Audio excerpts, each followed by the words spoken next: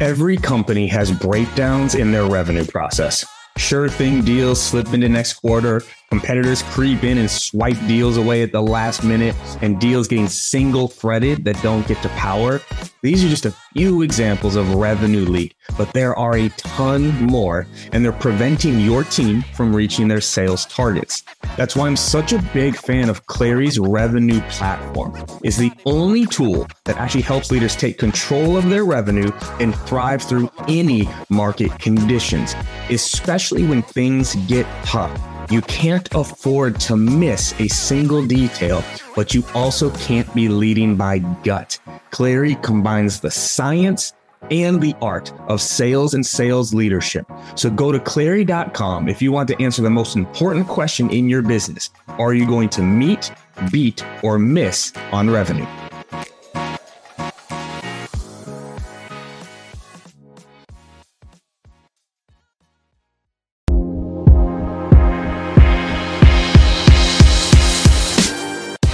Welcome to the Live Better, Sell Better podcast with your host, Kevin Dorsey of Inside Sales Excellence, the #1 Patreon group and YouTube channel for tech sellers and tech sales leaders, where we dive in deep for tactical advice on how to book more meetings, close more deals faster, and lead sales teams to success.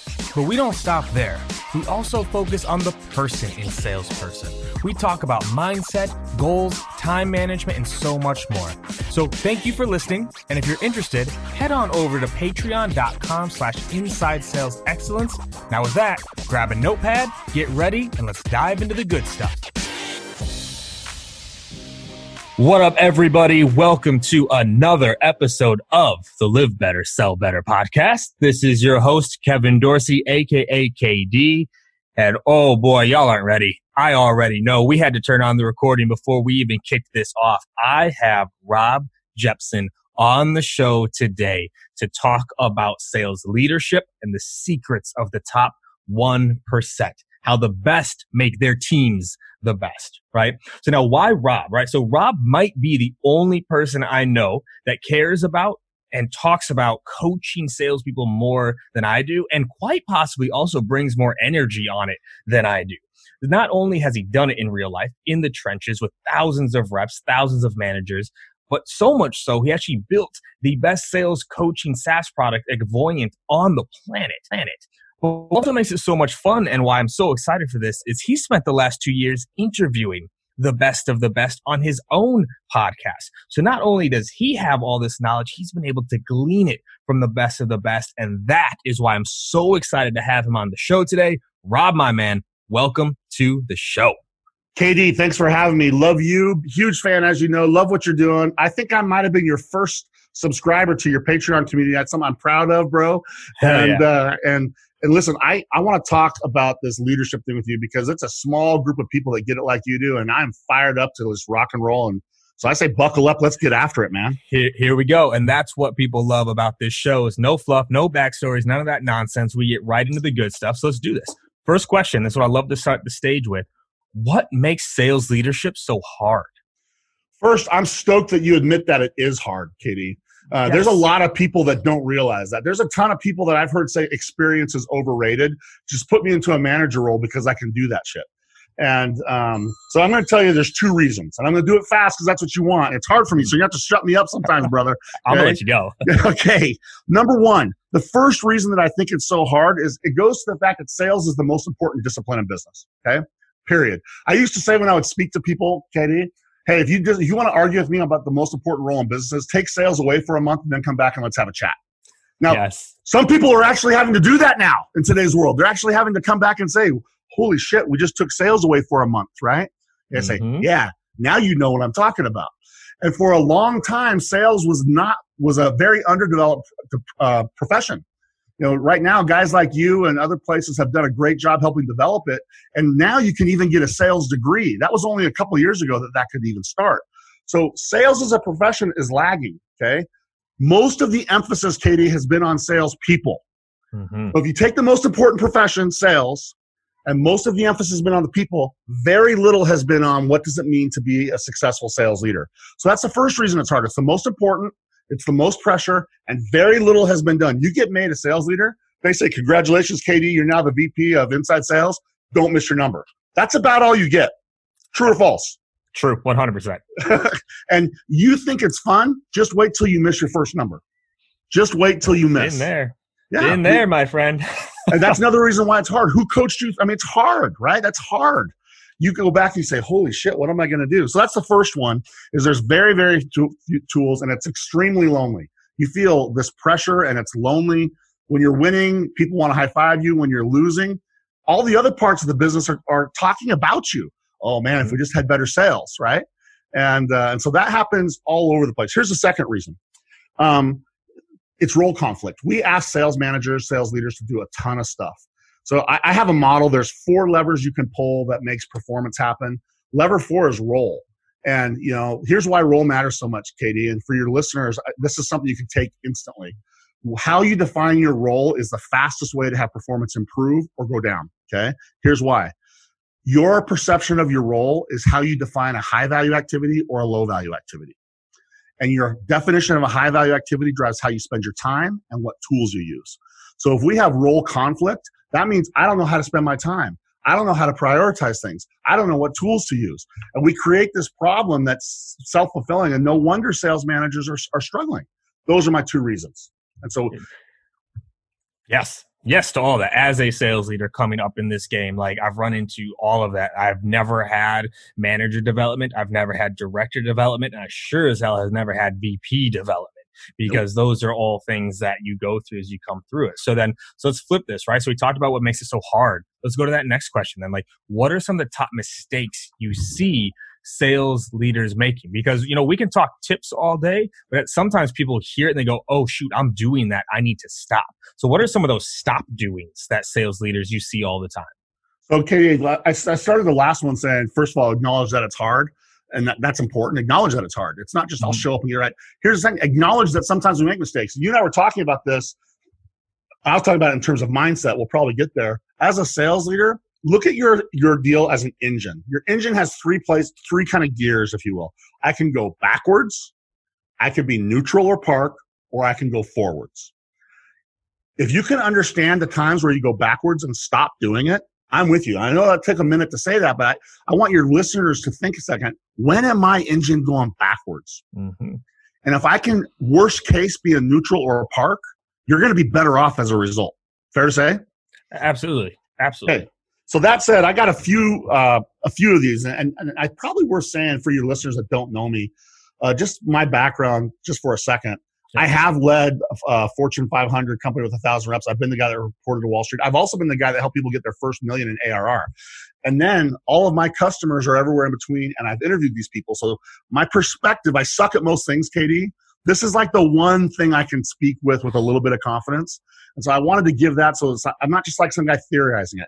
Mm-hmm. Want to know one of the biggest mistakes we listen to are so-called thought leaders that have never coached or led a team. That's a problem, bro. Yes. That's why they should be on your Patreon. That's why they should be listening to you, is you're actively doing it right now. A good common friend of both of ours, John Barrows, that we both love deeply. Mm-hmm. One of the reasons John Barrows is a guy to listen to is he actually sells every day. He uses stuff. You actually lead every day. And so the things that you and me are going to talk about are 2 dudes that are actually doing it with some level of success. Yeah. Yes, okay. Absolutely. Now, here we go. So the first one is role conflict.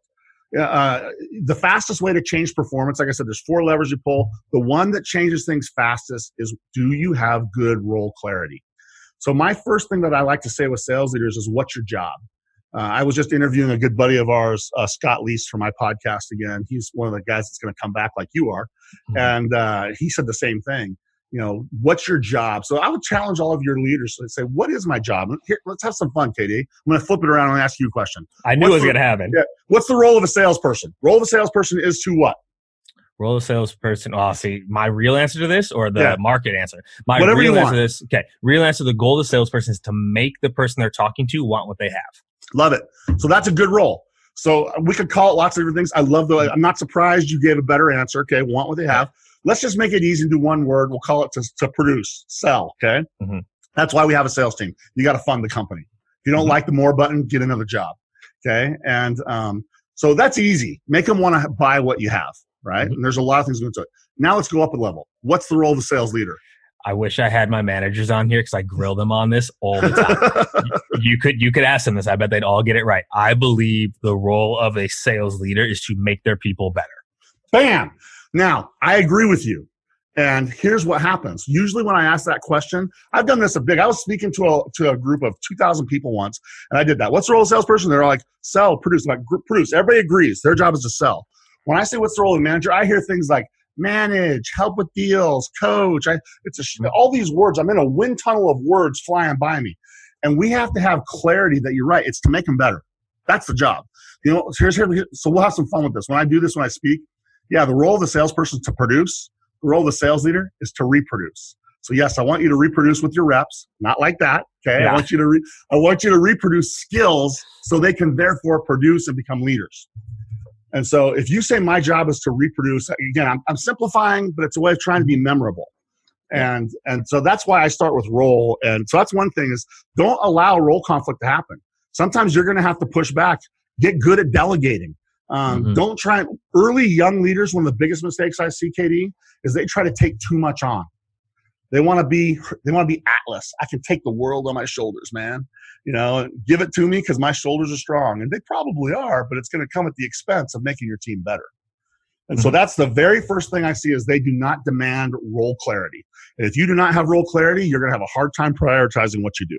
Okay? That's the first one. Second one, I think I want to get your take on this one. I've seen this. This is a very relevant one for your listeners. This has happened again in the last 90 days when COVID started and we've had all kinds of other things happen. Everybody went from being an inside sales team that might have been some remote and some in, or a field sales team that are now inside sales team. Everybody's 100% remote now, okay? You want to know what I've seen come from leaders as a result? The return of spreadsheet leadership. Okay? Yeah, you're laughing because you know I'm right, dude. Yeah, absolutely. And it's a huge mistake. So I have 3 levels of leaders. There's the rookie, there's the amateur, and there's the pro. Rookies, they just look at the numbers, man.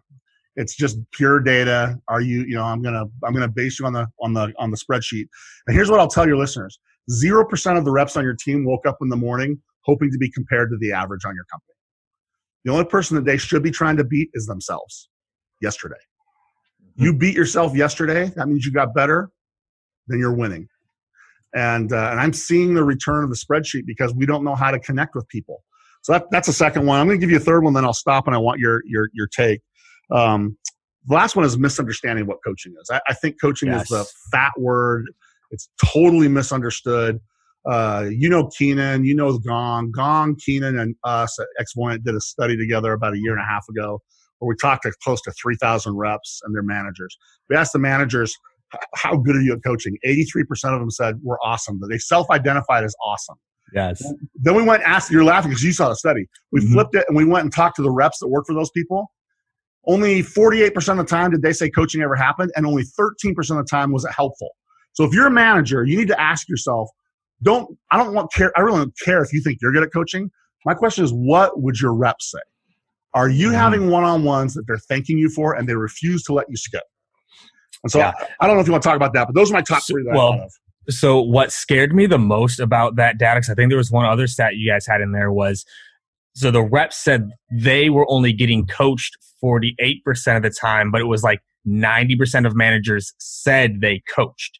That's right. Like so that gap. So let alone like managers thought they were good, but there was another 50% of managers that thought they were coaching, that their reps like, you don't coach me. Right. Like I'm not getting coached right now. So that's a perfect segue to one of the questions we wanted to dive into. Let's break this down.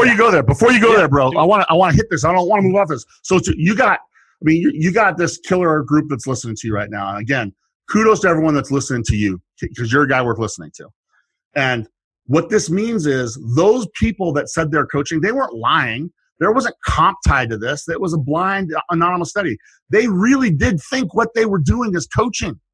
And that's why when you ask me the top 3 things, misunderstanding of what it is. They're doing things that they think are coaching, but it is not coaching, and it's not helping the reps, and it's not fulfilling that primary role of helping them get better. Yeah. And so, again, you should ask yourself, okay, I think I'm coaching, but am I really? And I hope we'll break that down a little bit today. I mean, that's the very next question. I'm going to jump around here where this goes. Yeah. What is the difference between coaching, teaching, training, and managing? Because that's where, they read a book or they hear a post. It's like, oh, go coach your reps. You're like, I already coached my reps. I am, yeah. I am. And they don't even think they have to change anything. So there's coaching, there's teaching, there's training, and there's managing. Let's define those. So let's start. You know me well enough. You saw it in action when you and I kind of were both on that USA versus UK. One of the things I like about you is we both know how to speak in sound bites. Okay. Mm-hmm. So I'm going to speak in a couple sound bites here, and then I'm going to let you break it down. Number one answer, common knowledge does not equal common practice. And so if you want to get better at this, start with that. Common knowledge does not equal common practice. Training is about getting common knowledge. Coaching is about getting common practice. Yes. And that's a soundbite, and just take it that way. Training departments, what's the role? What's the objective? It's to transfer knowledge. It's to get a badge. It's to get a certification. It's to get an email that goes and says, compliance, it's done. Common practice is a totally different thing. And so they shouldn't even be in the same sentence, KD. They shouldn't. But people think it's the same. That's the problem, is they think training is coaching, or even worse, they think telling is coaching. Hey, Rob, I heard your demo. This is how you need to ask for the close. And the rep goes, oh, okay. Manager walks away going, man, I'm a good coach. And the rep walks away going, what the hell was that? And there's our divide. There's the 95% that think they're coaching and the 13% that are like, I get good coaching. So if you just say teaching and training difference are two different things. Training is just sharing the knowledge. I would say teaching is one level above that, where you actually try to connect to people and make sure that you're like doing something that's relevant to them or has a personal level of understanding. But coaching is when you start deconstructing and saying, now you take this thing that you have, how do I make it something that becomes part of your DNA and how you approach things? It's like one of the things I love about you that your listeners may or may not know yet is your ability to teach questioning. I think you might be the best teacher of questioning. So that's teaching it, but you don't just stop on teaching it. Then you have them practice it with your flashcards and so they're totally different. You should ask yourself right now, I hope they're taking notes. What are my things that I do to gain common knowledge? List those, okay? Now come over here. What are the things that I do to gain common practice? Every single company will be different. If there's one thing I've learned, no two organizations will have the same sales ecosystem. So what that means is your sales coaching has to be a framework, but it has to be flexible enough to be able to create common practice in whatever it is that's required. And by the way, I'm going to go out on a limb and say in the last 90 days, if you're a sales manager that has not found some adaptations for your sales process, you're probably letting your team down. And so you need to be saying, what are the things we do to connect with our customers now? And so to me, it's that simple. I don't need to break it down and say framework of teaching and framework of coaching. Nope. Common knowledge versus common practice. And it's real easy. I mean, if you're doing a ride along or you're listening to a gong or you're doing a Zoom meeting with someone, you should be able to not just take notes on were you good or not. It's what are the elements that you see in common practice. Mm-hmm. And you need to be able to deconstruct all that. How do I practice? How do I pre-call plan? What should I observe in the call? And then how do I circle back and give feedback and then create an improvement plan on what we're going to do differently? And that's what I would say maybe the most important part of coaching is in this common practice. I'll give you another way I look at it, KD. The most important question, I would say, not maybe the most, but arguably the most important question, okay?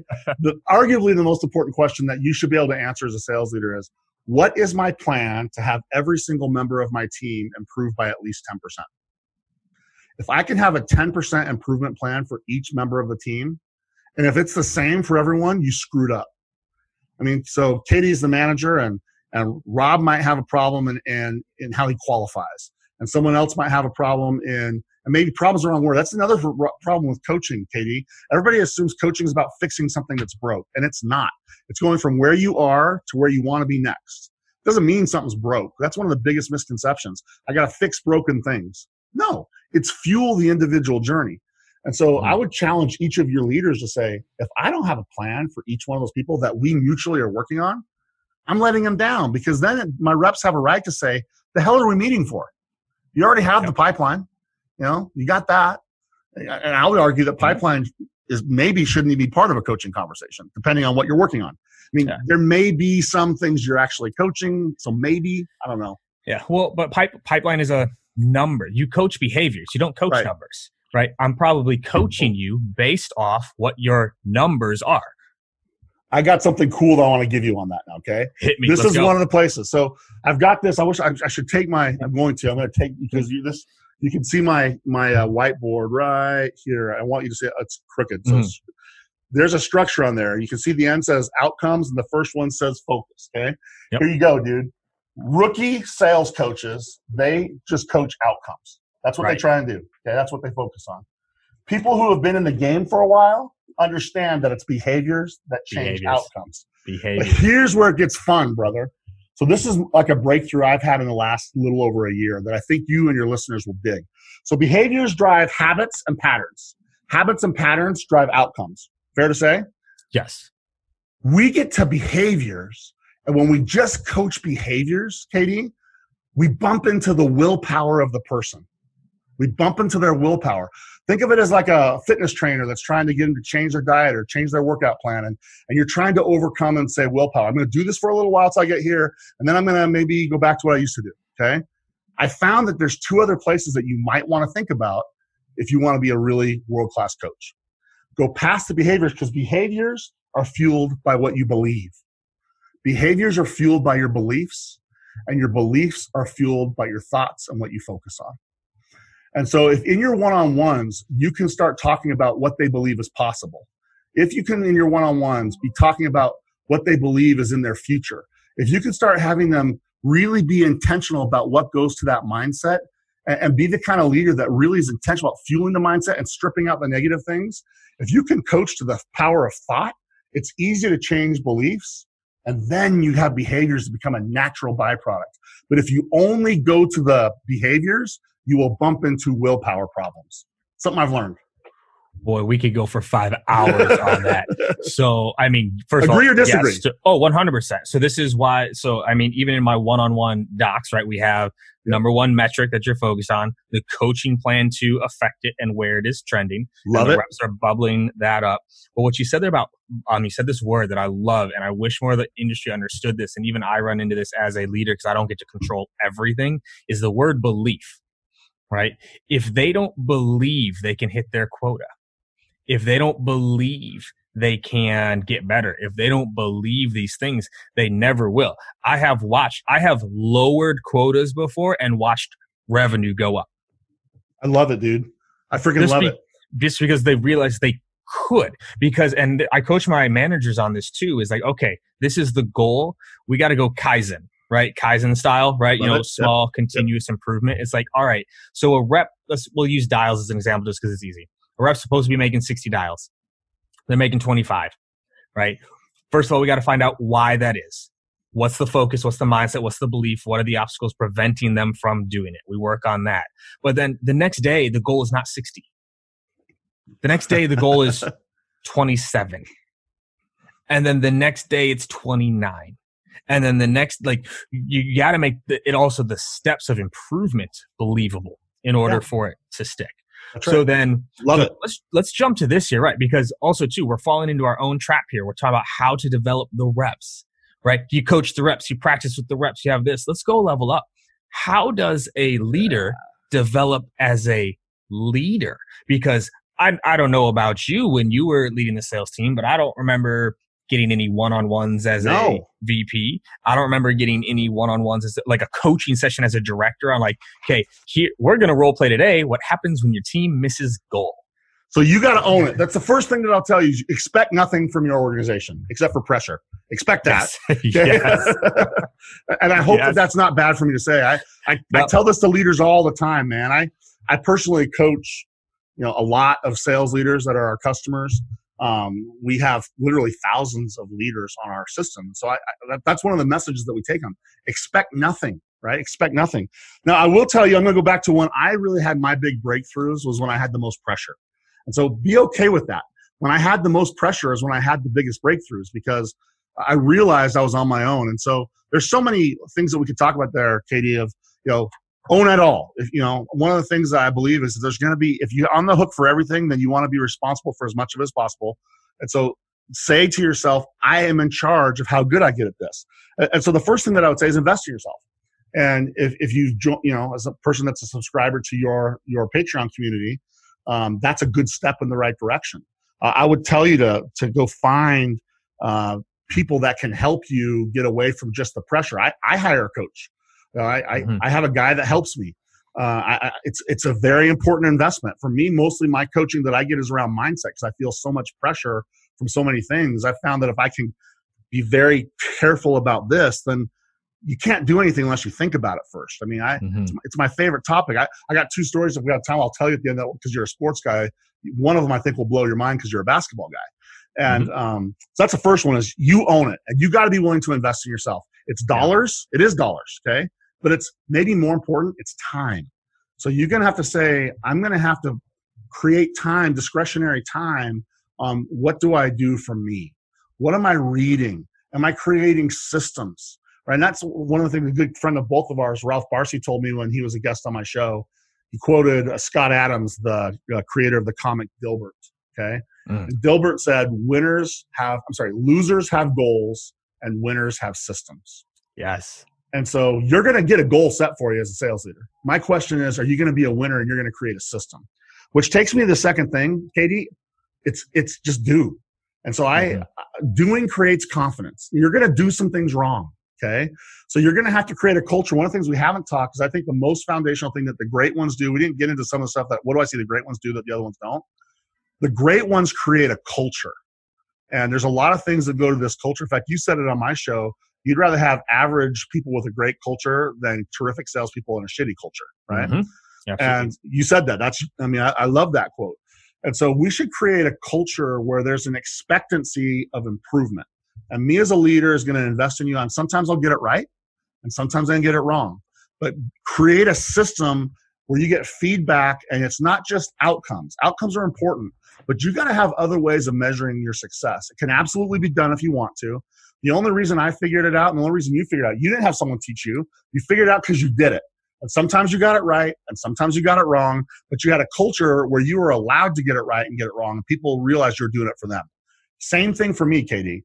I mean, if I was to show you my early day coaching stuff that I did, years ago before you were doing what you're doing, you'd crack up. But I had people coming around from around the world wanting to be taught how to do this kind of stuff that now, that was crap. Why were we doing it that way? So invest in yourself and do. So I got something that you'll love it in my own personal evolution, right? So I don't talk culture anymore with my team, and I don't talk values anymore with my team. I only talk virtues. And I learned this from actually Ben Horowitz, his latest book, What You Do Is Who You Are. And it is actually, I've got it on my stack right here. What You Do Is Who You Are from Ben Horowitz. And what he talks about is, cultures is like a collective mindset. Values are what people believe. Virtues are how people behave. And so when you are building a culture, you actually have to build it, back to yours, around beliefs and behaviors. So this past year, we rolled out the sales org virtues. This is how we behave in this org, right? And so our virtues, right? Take care of the person and salesperson. Seek perpetual growth. Own your shit. Help YTP, yourself, team, and prospect. ECM, every conversation matters. Plan and play to win, and celebrate the process. That's badass. I hope that your listeners wrote that all down. I hope that they wrote that down, dude. That's gold. Well, but I don't. Actually, I don't. I don't want them to write this down because these are ours. To your earlier point, you said every org is different. True. These are our behaviors. And what's beautiful about this, we can measure this. I can sit down, I can promote or fire a rep based off these things because I can measure it. Right. And so if we go to that next level of what you said, some of the best do, and you said culture was foundational. What are some of the other things that you're seeing the best sales leaders do to get the most out of their teams? So the things that you do to get the most out of your teams, I mean, I'm glad that we already taught culture. Culture's, it sometimes is a buzzword, bro, but it's not a buzzword. I mean, people are a reflection. This is maybe a good place to start. I believe this is a Jepsonism, man. I believe that people are the world's greatest reflectors.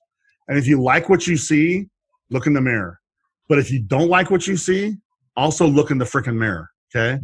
And so I think that that's super, super important. So I've already talked about culture. Some of the things inside of that before I move off, I want to give them a few things. I don't want to just give them a buzzword. So every culture will be different, but I have found 4 things that are pretty common Number one is that the culture has some element of collaboration. I think that's important. So you should be looking for how do you make a team bigger than the individual. I think another one is, I call it demonstrate. So I have all these 8s. It goes back to an NXS song in the 80s when I was a high school kid, okay? Collaborate is the first one. Demonstrate. You better be able to show a clear pathway to success, either because you can do the job or you got people that are doing the job. But we want to make sure we're able to demonstrate this is what good looks like. If there's an area that I see sales leaders sometimes miss is they don't know how to show what awesome looks like. Can you model awesomeness? And it's not just you showing, but you want them to be able to model awesome back to you before you just have them start just practicing on customers, okay? So I thought you might get like that one. Yes. Third one is we got the last 8 that'll give you is celebrate. So collaborate, demonstrate, celebrate. It's not just celebrating wins and losses. Celebrate improvement. Celebrate, people's steps along the journey, whatever it is. And then the last one is expectancy. People should have a culture of, I know what to expect. And, I'm not going to be caught off guard. This is the measurement today, and this is the whatever tomorrow. And if we do change, I can expect great leadership. And so those are 4 things. Next thing I would say is systems. I already mentioned it, but it's one of the things that I see, man. I mean, systems, the great ones have systems. They don't leave stuff to chance. They want to be predictable. Right. They want to be repeatable. So that's in there. Another one that I see is vision. One of the biggest mistakes and one of the flip sides is the great leaders are focused on what's coming, not where they were. In fact, this is one of my coaching best practices that I give people. I have my little 7 deadly sins of one-on-one coaching. And one of them is we focus backwards instead of forwards. My rule of thumb is you get 10% to talk about the past and 90% about the future. Yeah. And so if it's a 30-minute one-on-one, you got 3 minutes to talk about what happened since I saw you last, because I got 27 minutes I need to spend on helping you get 10% better. Right. And so I see that as the last one. And then the last one I would give you is mindset. The great leaders help people build mindset. They don't just talk about mindset. They get into it. They build it. They know that it's the thing. And so I'll finish with this question with that. And I hope I'm not rambling, Katie. I feel like I'm talking too much. When you push play with me on these topics, it's hard to stop me, man. And no one's going to stop you here. Because I'm also throwing questions at you that are off of what you're saying. So let's talk about that one. How can a leader help develop the mindsets of their team, right? Like, how do we make sure mindset isn't fluffy? How do we make sure that there isn't the 90-13 gap where 90% of leaders think they're helping their team with mindset and only 13% of reps actually think they do?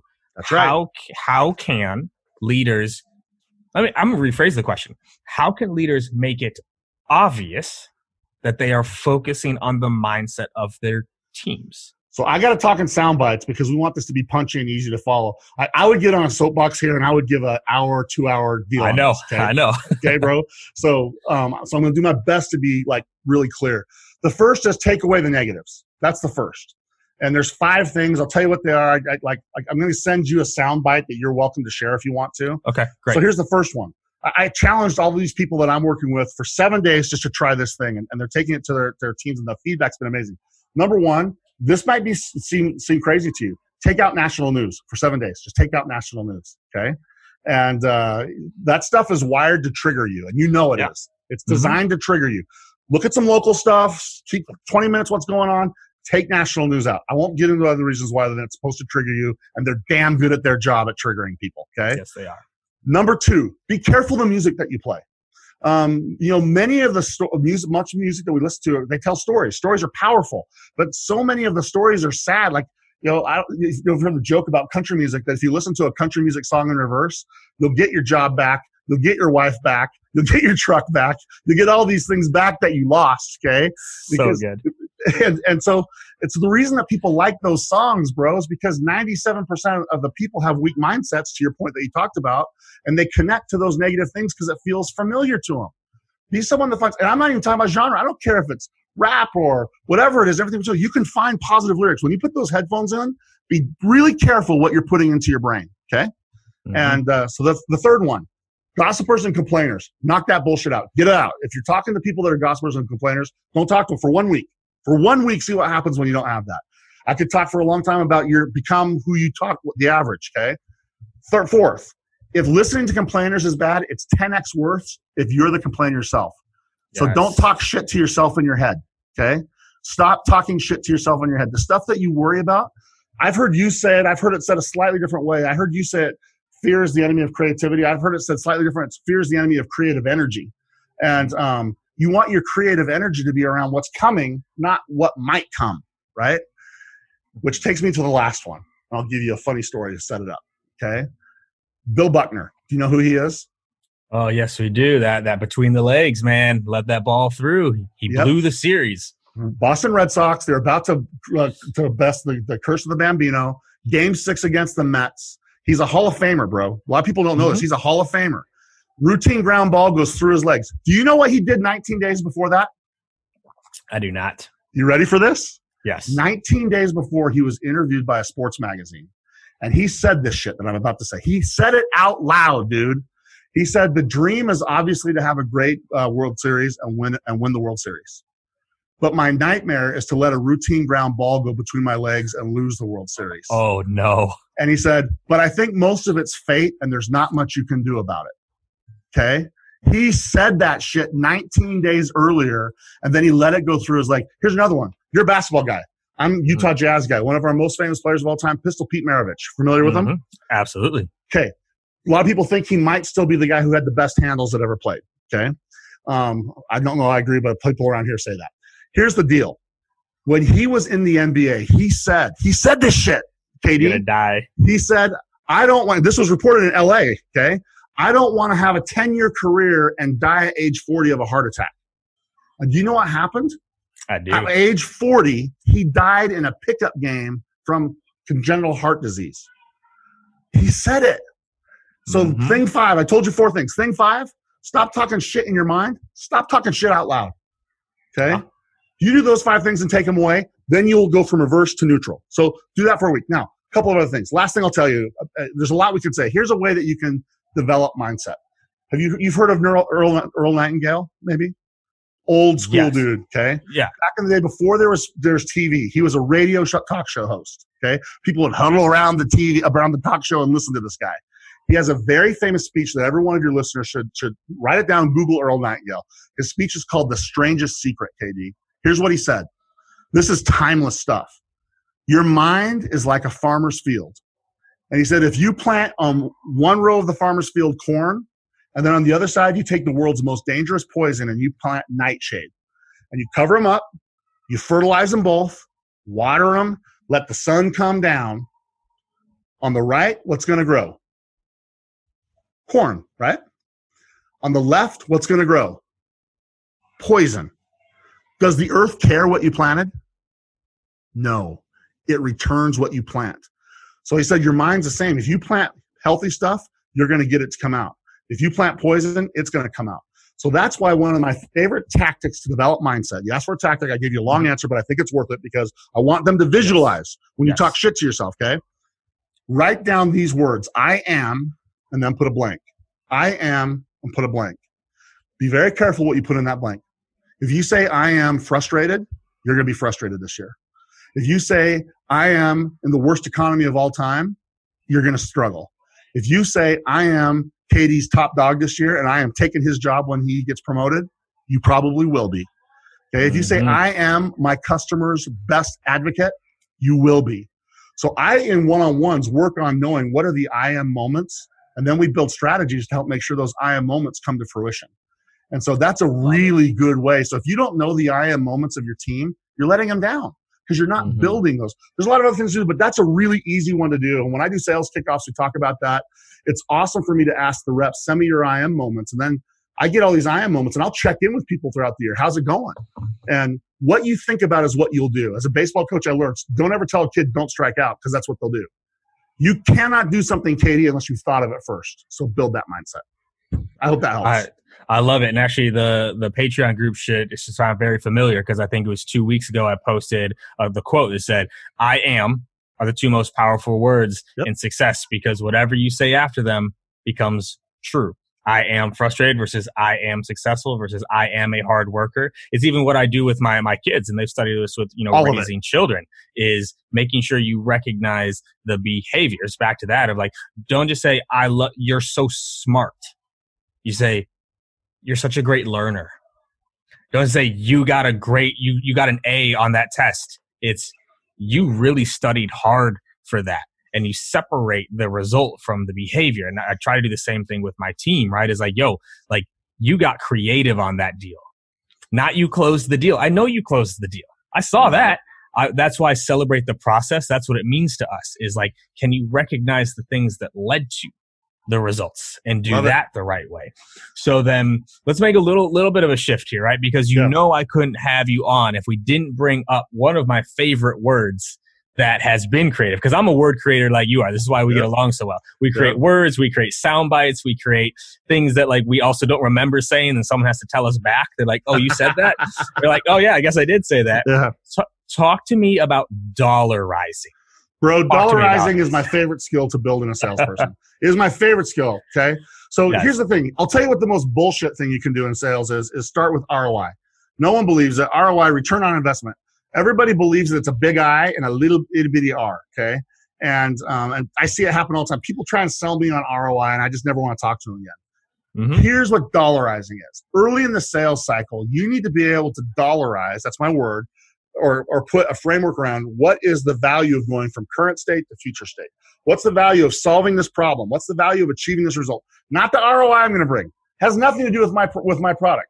If you were to solve that problem, or if you were to make a change, or if you were able to make an improvement, what is it worth to your company? And so it's really simple. You do it early on. Once you find out what it is, okay? So what is it? So like I sell coaching services. Mm-hmm. There's a lot of ways that coaching can be. It could be around turnover. It could be around win rate. It could be around percent ending quota. I train my team how to have dollarizing conversations, right? So let's pick win rate. So I'm talking to Kevin, and it's so the thing that he's worried about is my win rate. My win rate's in the low 20s. And okay, so now number one, what is it? Win rate. What is the value of it today? 22%. Question 3, what do you want it to be? 35%. Oh, okay. Then I say, what's the value of the difference? And we take your average deal size and how many reps, and we go through a thing where we figure out that's worth X million dollars immediately. And then we say, what's the value of the difference over time? Call it 3 years. And then I can look at you and say, so how big of a deal is that to patient pop? And you can tell me if it's big or not big. And if I can't tell why it's big, then I need to keep talking. And then I need to be able to say, what is it? So that's it. Find what is it? Mm-hmm. What's the value of it today? What do you want it to be? What's the difference of the value immediately? And what's the difference of the value over time? Once you get some things that you say, I can see why you want to talk to me. Because by the way, you probably know this, or your reps already know this. Buy sign number 1 in any sales pursuit is that they give you time. Okay? If they give you time, you're a busy dude. The people you're selling to are busy dudes. If they give you time, there's either a problem that they hope you can help them solve or a result you can help them achieve. You need to find out why that result or that achieve matters. And so you got to dollarize it. So I see why you're saying it. So then you ask 3 urgency questions. After you've dollarized what it's worth, okay, what happens if you do? What happens if you don't? And besides me, who are you talking to? Yes. You do that early in the sales process before you've ever told them what you do. I don't ever want them to talk about my product. I don't ever want to talk about my services. I want to talk about, is there a problem or something? I even go so far when I'm dollarizing, Katie, because I'll never not sell. I'll always be a dude that sells, dude. Yes. And I'll tell them, listen, we're in the business of solving problems that matter. So if we can't find a problem that matters, you'll never have to kick me out. I'm going to leave. I'll exit gracefully and we'll be buddies, and I'll come back later and see what you do. And people aren't used to hearing that from a rep. Okay. Mm-hmm. And so dollarize it, then get that urgency. And then here's what's so great about it. When you start getting an understanding of how big the problem is that you're solving, when you get to the end, you and I both know everyone's going to try and push back on how much they pay. You know, you've already cost justified or whatever you want to call it, but there's nobody that buys enterprise software without trying to twist the washcloth and get a few drops of water to come out. And so when they come back and say, you know, Katie comes to me and is like, hey man, I love everything you got. We think your team's right. We think your software's right. We think you're great. But we just, you know, you're too expensive. We don't have the budget or, you know, we think you're too expensive. Someone else is less. And so I'll say, great. Okay. Well, before we get into that, Katie, I thought we talked about solving a $30 million problem. Wasn't that what we talked about? And you'll say, well, yeah. And so we're talking about a $100,000 investment to solve a $30 million problem. If you think that's too expensive, what is the appropriate investment to solve a $30 million problem? Tell me what the appropriate investment is. Shut up. It's not me saying, let me see what I can do. I go back to how I dollarized and say, what's the appropriate investment? If we're the right ones to solve it, that's why you picked me. You didn't pick me because I was cheapest. You picked me because I was best. Is it not $30 million? Because if you want me to solve a $5 million problem, I'll solve that problem instead. Right. You'd be amazed at how much that has to say, I'll go find your money. Yeah.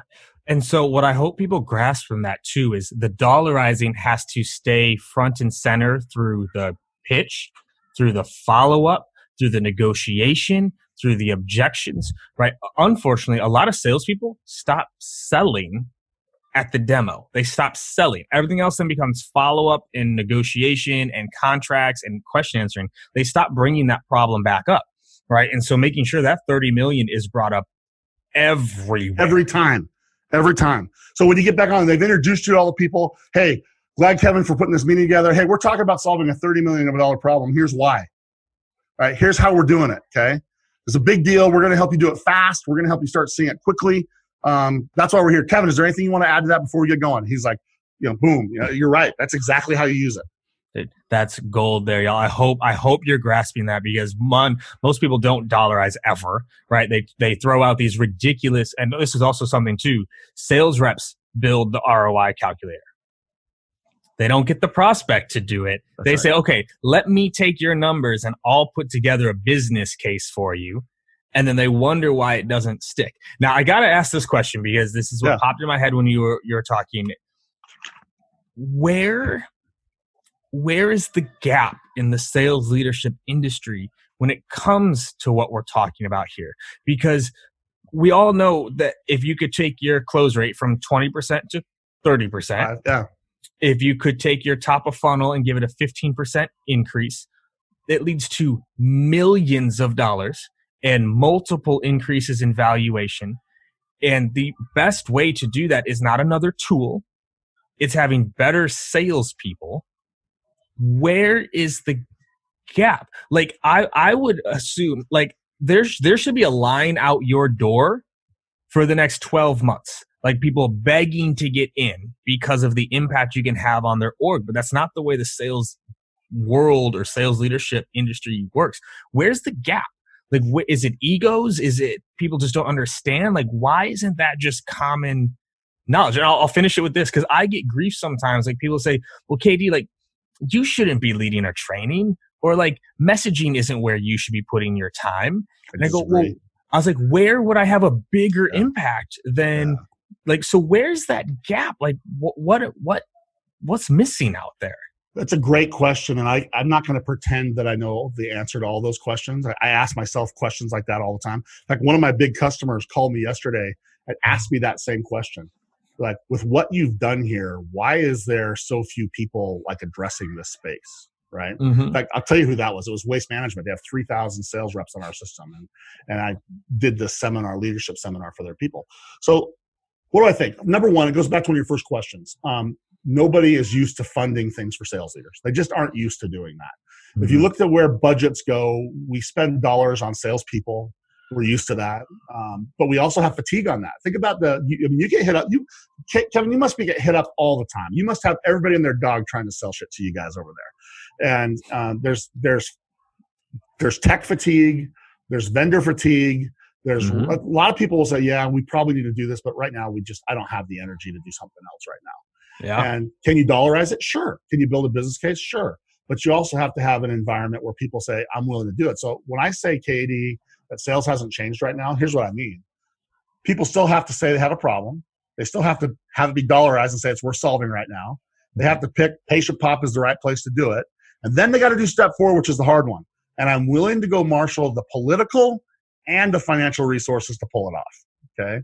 Yes. And sometimes that last one, and that's why it's so important to have such a good business case. So what do I think? I think that people are coming this way. I think people are starting to see that it's not enough just to have a big fat sales stack. I think people are realizing that the impact from a leader, like when you roll something out to a sales rep, KD, you hope that you could implement it to one person, you'll get one to adopt. But the reason that smart companies, and again, I'm grateful. My customers are all market leaders. My customers are not followers. My customers are the intels. They're the people that are leading the pack. And so they're used to saying, we'll do something because no one else has done it, right? Right. They want to do that. They've realized if you're leading 8 reps, which again, for those of you, I think the magic number is about 8 is what I think the magic number is. If you get north of 8, it's hard to coach. If you have 6 or less, 6 to 8, 6 to 9 is pretty good. If you have less, you better be carrying a bag, dude. I don't know what else you're doing if you're you know. And so they're realizing the multiplier effect. If I got 8 people, if I can have one good leader have an impact on 8 people, it's that's the angle that I like to talk about. So I'll give you an example. This is a good answer, and I hope I haven't talked too much. I feel bad. No, you're good. No, go, man. Go. It's value, baby. It's value. All right. So I was on the phone. This will be good for your leaders. I was not on the phone. I was at the headquarters for one of the largest electronic companies in the world. You'd know them. I just signed them, so I can't say their name yet. Someday I'll tell you who it is, okay? And they have 8,000 salespeople, okay? When I was on site with them in their headquarters, they were very proud of telling me about their one approach to make sure they didn't have 8,000 ways of selling their product, right? B2B sales org. Yep. That was cool. I was like, they wanted to detail on how they trained and taught their people to sell one way. And so for these 8,000 salespeople, they have close to 1,000 leaders. It's like 975 leaders. And I asked the CEO, what is your approach to make sure that you don't have 975 ways that you're developing these 8,000 reps? You like that question? You're the question ninja. Is that a good question? Yes, I love it. I love it. It's so good. You know what the answer was? I'm sure it was nothing. Yeah. Crickets. And the CEO had everybody turn and look at him. And then he turned and looked at the CRO, and she was like this. And that was why we started to dollarize the impact of that. Okay. I love it. That's selling through questions. Yeah. You don't have to make a pitch. It's just like, oh, well, how are you doing this thing? Yeah, we're not. Oh, Jesus. I said, can we explore what that's worth? And so then I started dollarizing. I went to the whiteboard and I dollarized 5 points. And then I said, prioritize these 5 points. I have 5 things we've dollarized. Any one, it sounds like would be worth buying our stuff. Will you prioritize the 5 for me? So then they got into this big debate on I was laughing, dude. They're in there prioritizing these 5. I'm like, I got these guys, man. Got them. Just, See, everyone listening real quick, sales is so much fun when you know what you're doing. When you know what you're doing, when you can sit back and say, you know what, I know I have this group before they do. Just for the fact that they are arguing over which priority, like it's when you know what you're doing and you're selling. And like Rob and I will probably do a follow-up on questions, but when we say selling through questions, Rob wouldn't ask that question if he didn't have a way to solve it. 100%. So he's already associated with the answer. He didn't pitch anything. He just said, well, how are you making sure? He wouldn't ask that question if he didn't have a way to solve that question.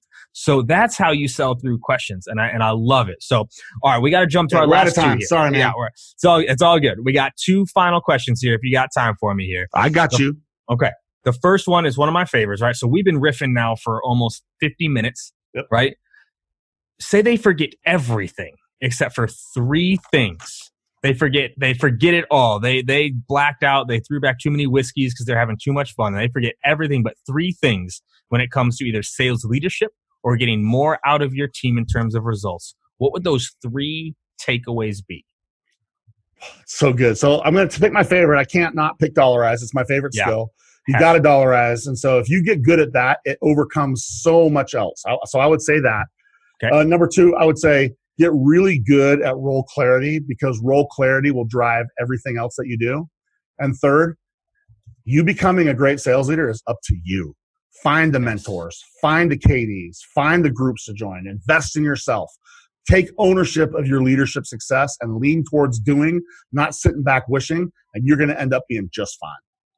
I love it. That's frameable right there, y'all. Write that down because that is what, if you go and do those things already, results will be better and you'll feel better too, which is the perfect segue to the last question. And it's always my favorite. And it's why I end with it because it's like, I want that lasting thought to be there. The name of this podcast is Live Better, Sell Better, right? Focusing on the person in salesperson, which people always seem to forget. What would your live better advice be? What would be that parting advice on how to live better for fulfillment, focus, energy? Like, what would be that parting advice to all the people listening? So you already know this. My philosophy on this is actually quite similar to yours. You and I are similar cats, man. I'm just a senior citizen, and you cracked the code sooner. I'm just trying to catch you, baby. I'm just trying to catch you. You cracked the code sooner than I did. So my version of what you say is do your best work so you can live your best life. Listen, we have a certain number of professional career, of cycles in our professional career. We're limited. It's a finite number, man. You have a finite number of professional cycles. And how you spend them drives so much other parts of your life. And so here's what I would say on the live side. Understand how what you're doing in your professional career is getting you to where you want to be as a person. Because if you can understand what that framework is, like I had a great mentor tell me, in this 10-year period of your life, it's about finding out what you're going to be great at. This 10-year period of your life, it's figuring out how to be the best that you can possibly be at it. And in the last 10-year period, it's maximizing the commercial value of it. And so I would say if it's going to be live better, it's understand that. It's not work-life balance, it's work-life integration. And understand how what you're doing now is going to take you where you want to go. And if you haven't, stop. Climb the mountain, go sit down and figure out where you want to go. Get the people who matter most to you involved in it. Make sure that you're doing that. And if you can make sure that the cycles that you're spending now are getting you to a place you want to go, you will find that the ride is amazing. You'll find that the challenges are worth it. And there is nothing that you can say I can't handle because it's part of a greater plan. That's how it finished. My goodness. You know what my only disappointment is on this episode? That we don't have more time. This did not disappoint. This checked all the boxes. People that can see the video, I've got 3 pages of notes that I'm taking during this. Rob, my man, where can people get more of you? Because people need more of you in their life. Where can they find you? Where can they follow you? Where can they get more of you? So Xvoyant, we have a podcast, a sales leadership podcast. If you like this conversation, I have conversations like the one you're having with other great sales leaders. Check that out. Our podcast is good. I'm on LinkedIn, though I'm kind of backing out of that a little bit like you are. And, but those are the 2 places I would go to see what I'm doing on LinkedIn. I would go to the podcast and check out Xvoyant. If you want to be a great sales leader, it may be that we can help you do it at scale. If not, we still go to our resource center. Our resource center for sales leaders is badass. We have video snippets, we have templates, we have all kinds of stuff. We give away 90% of what we do for free because I love the sales profession so much. So go to that resource center, download our stuff, and hit me up. I'll answer any question that you bring. And he truly will, y'all. So, hey, thank you, Rob. Thank you for tuning in. This was amazing. My man, mind blown as always. Thanks for being here with me. Thanks for having me, bro. Hell yeah.